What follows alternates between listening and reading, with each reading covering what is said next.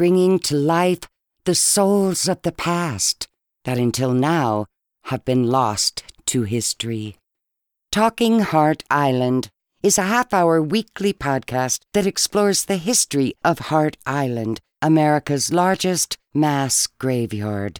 Hart Island has been used as New York City's Potter's Field since 1869. It is estimated there are over 1 million people buried there. Because of recent advances in DNA and fingerprint technology, the identities of some of these previously forgotten and anonymous people have been revealed. The results are truly shocking. Talking Hart Island will interview a special guest each week, selected from an extraordinary assembly of scholars, authors, and scientists in the fields of history, law, medicine, and the arts, as we unravel a secret kept hidden for 150 years. So welcome to Talking Hart Island. And now, here's our host, investigative history writer Michael T. Keene.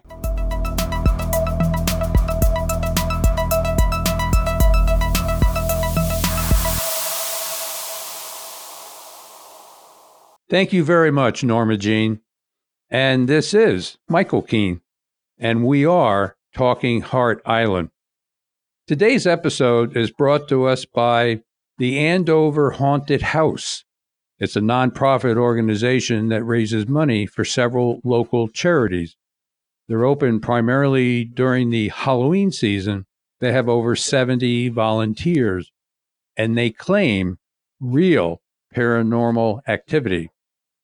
And Oasis of Rochester, New York, they strive to see that adults age 50 and over have opportunities to pursue vibrant, healthy, productive, and meaningful lives through lifelong learning, active lifestyles, and volunteer engagement opportunities.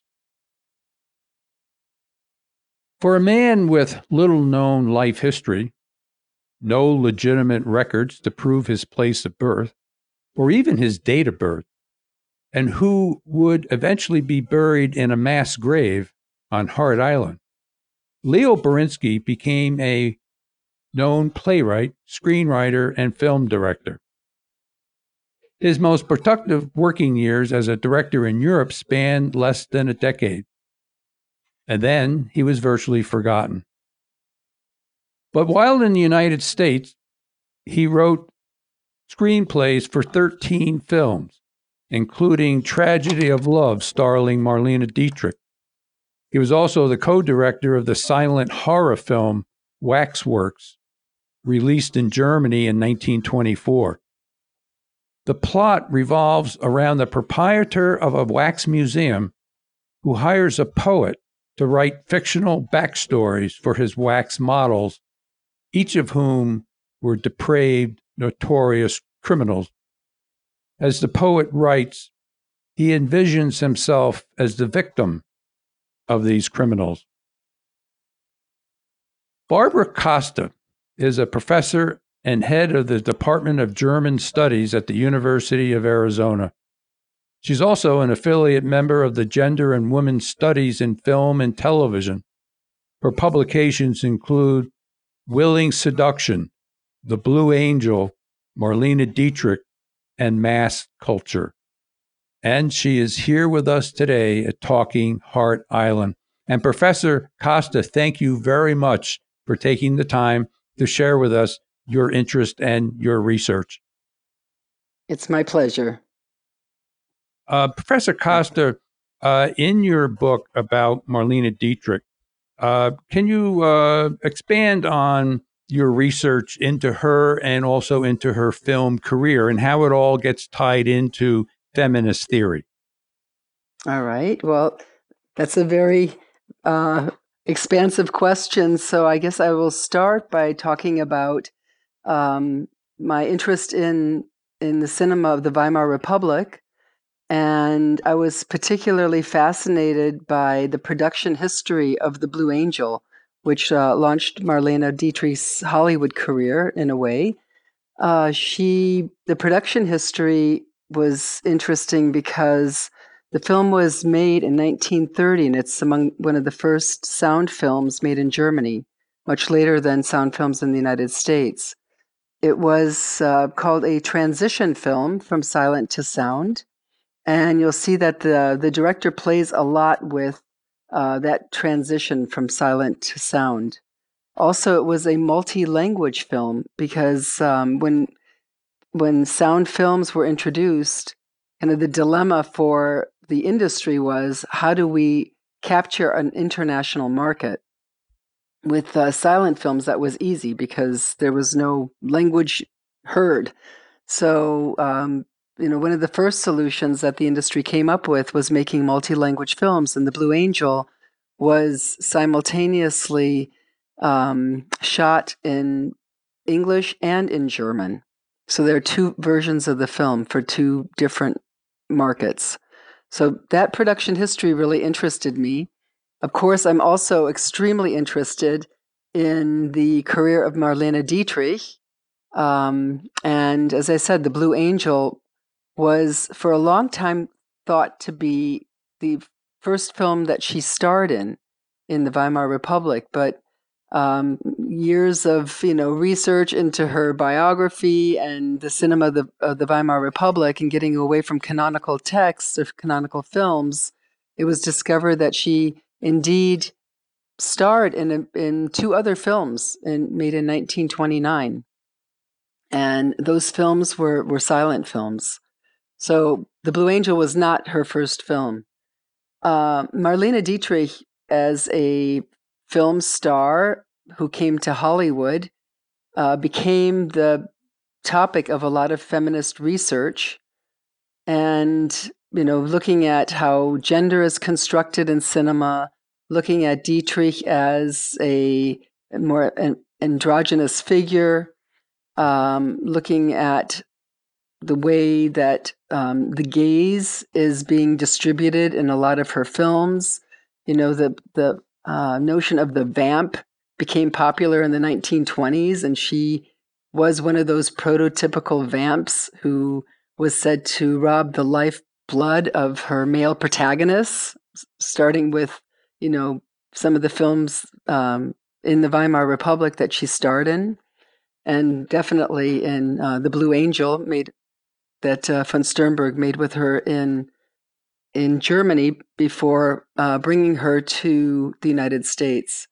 So in terms of feminist, to answer your question about feminist theory and feminist interest in Dietrich, it really has a lot to do with the way that gender is constructed in the films and how she is, how femininity is represented, and how she becomes a very powerful site of control of the gaze over the male protagonists in the films.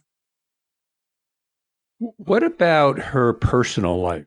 Did this carry over as far as you can tell, or was it pretty much a distinction between her personal life and her film career? Well, her personal life is extremely interesting. Mm-hmm. And I would say that there is kind of a melding of personal life and her representation in films. Dietrich was born in 1901 in Berlin, and she grew up, so to speak, during the Weimar Republic. She was very prominent on many of the stages during the Weimar Republic. She played cabaret. She was in different films. She played in theater. So she was, a part of the cultural scene. As many of your listeners may know, Berlin at that time was seen as as a laboratory of modernity, a modern city that kind of rose out of the ashes of World War I, was known as a libertine space, and especially in terms of gender, because there were a lot of I think that there was a scene that was very maybe open or well known in Berlin of lesbian clubs and gay clubs and kind of a loosening of gender norms during that time period. And Dietrich definitely fit into that whole libertine scene. One of the cabarets that she participated in became very famous. It was a song that she sang with Margot Leon. It was called When My Best Girlfriend. And allegedly she wore a violet on stage. And that was always became a symbol, or was a symbol of lesbianism. So, there was,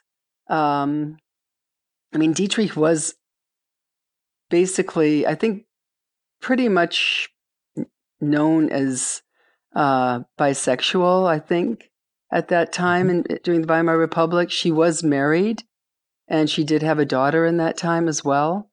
But her, the man that she married, Rudolf Siebert, who incidentally was the person who got her the role in The Tragedy of Love that Berinsky also co-scripted, Rudolf Siebert became a lifelong companion for her. So when she came to Hollywood, and von Sternberg was able to secure a contract for 5 films with Paramount, I think that her Weimar persona was in a way being translated into the American scene. I've read that The Blue Angel was not as widely distributed in the United States, and Hollywood was trying to kind of recast and reinvent Marlene Dietrich, move her away from that more risque Berlin kind of type. And the first film she made in Hollywood was Morocco. And in that film, it kind of builds on the androgynous, but not in such a way as her Weimar films. What is the basic plot of The Blue Angel? The basic plot, well, it's actually based on a novel by Heinrich Mann, Professor Unrat, that was written in 1905. And it was adapted for the film. The plot changes a little bit. It's about a cabaret singer, Lola Lola, who seduces a high school teacher, with a very considerable status in the society of Germany. Mm-hmm. And she seduces him. He leaves his job and marries her. So, in a way, he thinks that he can bring her back into a more reputable fold through marriage. But of course, he does not fit into her milieu. He has to move into her milieu because he loses his job and she becomes the breadwinner. And it's really about his downward trajectory after his meeting Lola Lola, the cabaret singer. And at the end, he tragically dies. It's kind of a takeoff of the genre of the street film, in which a vamp seduces an established bourgeois male. But in the street films of the 1920s, most of the bourgeois males, they tangle with the vamp, but they return to the domestic space, the bourgeois domestic space. And in The Blue Angel, Rat returns to the school that he left, and he actually dies there. So, and Marlene Dietrich, as Lola Lola, continues her career kind of unscathed as a cabaret singer. So the film is kind of a warning to the bourgeois establishment of not transgressing boundaries. I wonder if that warning was heeded. Sounds like it wasn't. Well, it's very interesting because there's a 1959 remake of The Blue Angel in Hollywood. And the ending is much different. The professor does not die there. He gets sent to a kind of an institute to rehabilitate people who have fallen off the moral path. And he goes to save them? I mean, so basically it's a positive He's saved spin. in the end. In the Hollywood Right. version, he's saved at the end. Right. In doing some of the background on this, what I was fascinated with was the relationship, or the lack thereof, between Hitler and Dietrich. Dietrich, I guess, chose not to make films in Germany at one point. Can you talk about that a little bit? Yes, I can. Well, Dietrich does not belong to the exiles, the German emigres that left after Hitler came to power. She left Germany in 1930 on the night of the premiere of The Blue Angel in Berlin, and became fairly. I mean, she, as I mentioned, she left with a contract for 5 Paramount films, but Hitler, or Goebbels, wanted to entice her to come back to Germany to become kind of the diva of the major film studio in Berlin at the time, which was the UFA, UFA. And Dietrich actually refused to return to Germany. She did not take Goebbels up on the invitation to come back. And but it was really interesting because the reviews of her films before she refused to come back were very positive in Germany. And when she refused to come back to Germany, even the reviews of her films became very negative in Germany. So she actually became a U.S. citizen and renounced her German citizenship in 1938.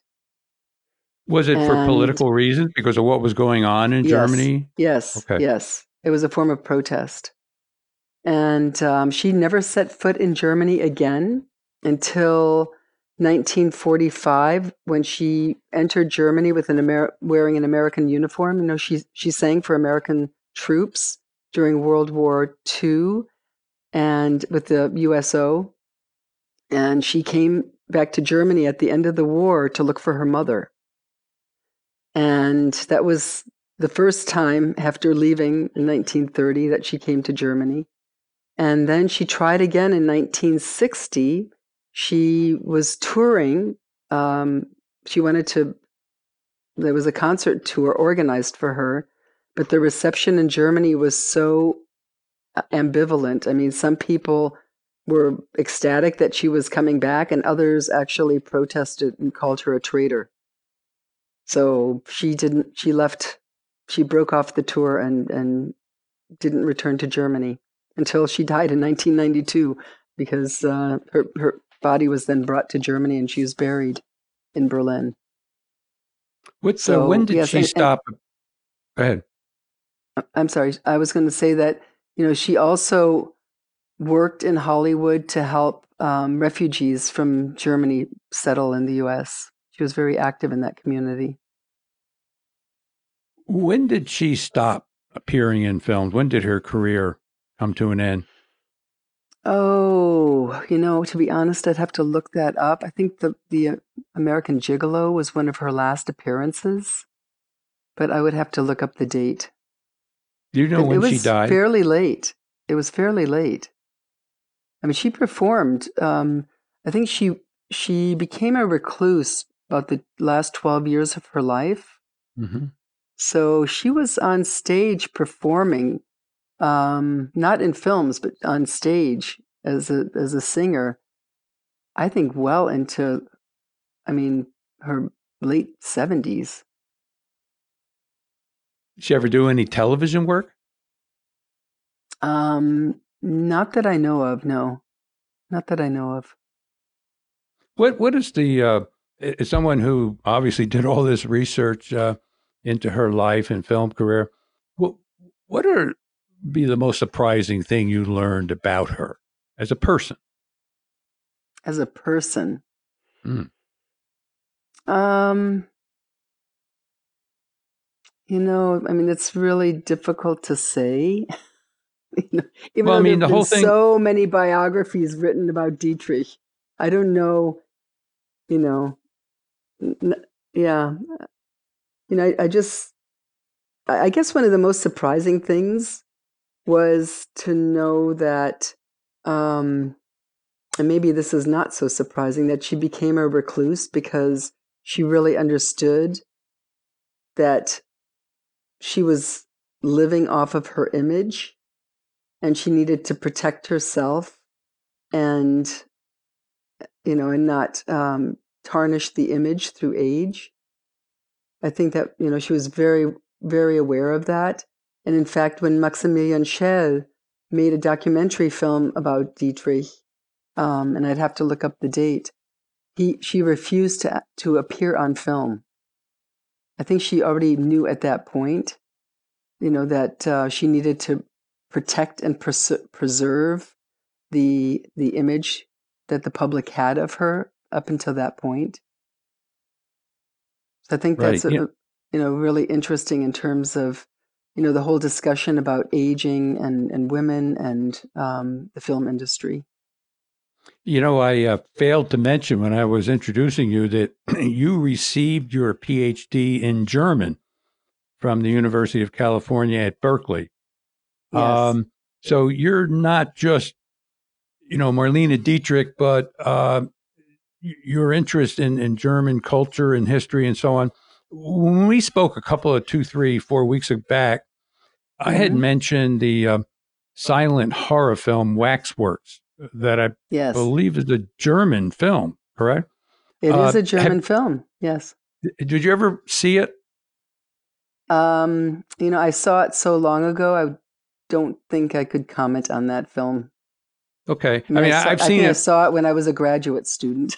Yeah. Well, the reason I bring it up is because that's one of the films that Leo Berinsky was involved in, and you can go on YouTube. Just type in Right. Waxworks YouTube, and you can watch it. Now it's a silent film, but it has the most the music and the images. They're really quite. I can see why it might have been very popular as a horror film. The So with Marlene, go ahead. Yeah, I was going to say that, I mean, the cinema of the Weimar Republic, what a lot of people don't know is that German film in the 1920s was one of Hollywood's fiercest competitors. And that Hollywood tried to undermine the German film industry by recruiting some of the, German filmmakers to Hollywood. Murnau went there. Lubitsch went to Hollywood, and some of the stars. The main male protagonist in The Blue Angel, Emil Jannings, he also made films in Hollywood, and he was actually the first actor to be given an Oscar for best male role. So he's the first one to receive an Oscar. And he was in Hollywood and left Hollywood as Hollywood was transitioning into sound film because he had a very strong accent and his English wasn't very, very good. So he was afraid that he was, wouldn't be able to make that transition into sound.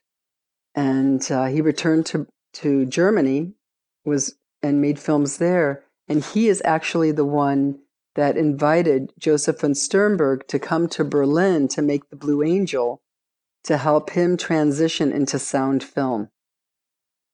So that was kind of interesting in terms of the production of The Blue Angel. So you have an Austrian-born American filmmaker coming to Germany to make the Blue Angel. So we not only managed to recruit their directors and actors, but also the scientists, towards the end of the Second World War. So there was something going on in Germany, no question about that. Well, Professor Costa, I just can't thank you enough for taking the time to share with us your knowledge of a fascinating person and a period of time.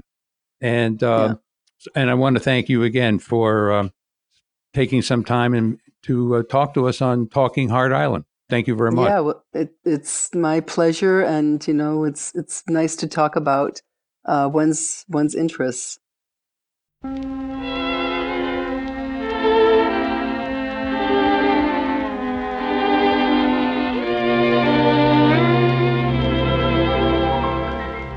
Falling in love again, never wanted to. What am I to do? I can't help it.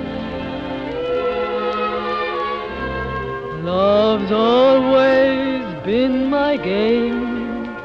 Play it how I may. I was made that way. I can't help it. Hi, this is Norma Jean.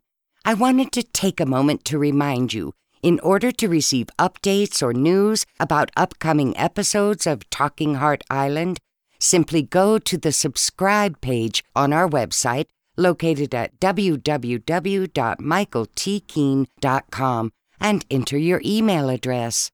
If you have any questions about the podcast itself or simply wish to contact any team members for book inquiries, voiceovers, website or graphics design, use our contact page, also found at www.michaeltkeen.com.